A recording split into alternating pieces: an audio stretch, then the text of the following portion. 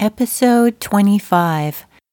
Be early or else you're late.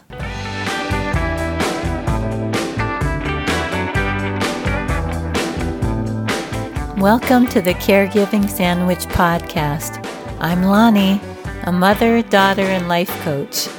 This is my place to gripe about all the things that go along with caring for both your parents and your kids. I hope to show you that you're not alone on this caregiving roller coaster and that we can do this. Let's get going.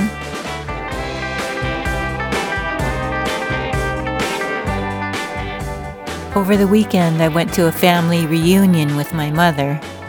Her side of the family, my mother's mother's family, has a big thing about punctuality. They don't just want to be on time, they want to be early.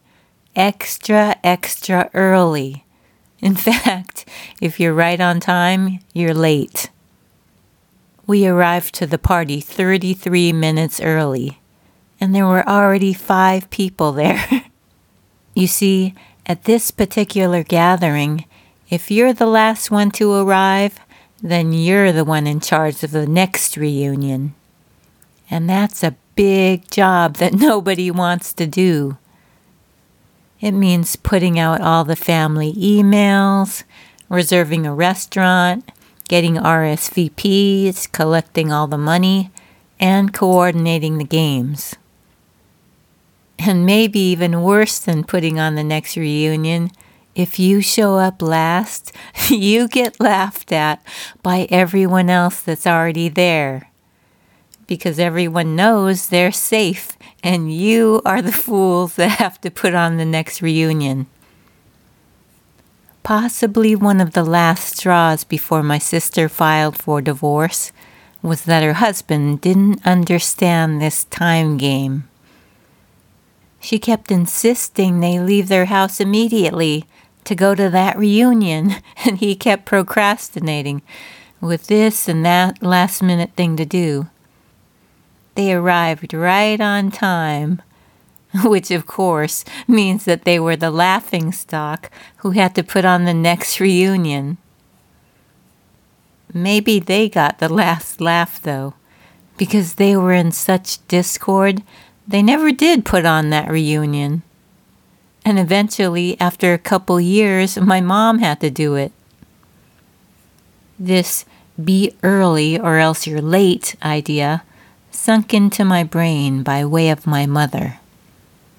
She and I are both people who like to be at the airport a full 2 hours before our flight, even though we have TSA pre-check and can speed through the lines. We like to be at doctor's appointments, lunch dates, and every other meeting 10 to 15 minutes early, just to make sure we aren't late. Just the idea of being late makes us anxious. The main difference between me and my mom is that I never really know what time she wants to leave the house for any given appointment, because it's anywhere from 10 to 15 minutes before the actual time she says to leave. I, on the other hand, taught my kids that we've got our shoes on, we're locking the front door and heading to the car, exactly at the time I say to leave. This caught me off guard one time when I was at my in-laws.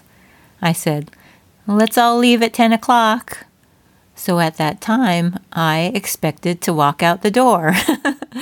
But for them, let's leave at 10 o'clock meant it's time to go to the bathroom and look for my purse and grab a sweater and find the right shoes.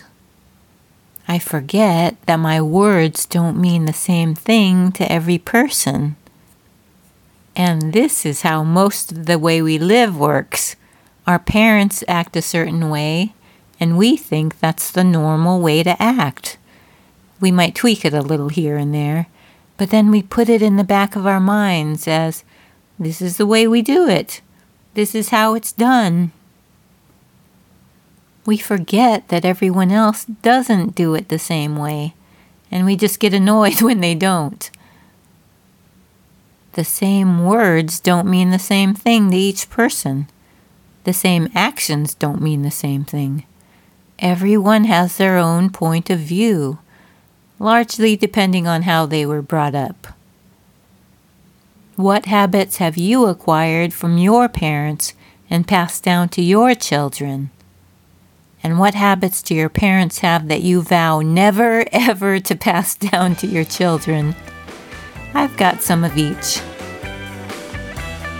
If you need help figuring out how to care for both your parents and your kids with less stress, email me at lonnie@sammylife.com.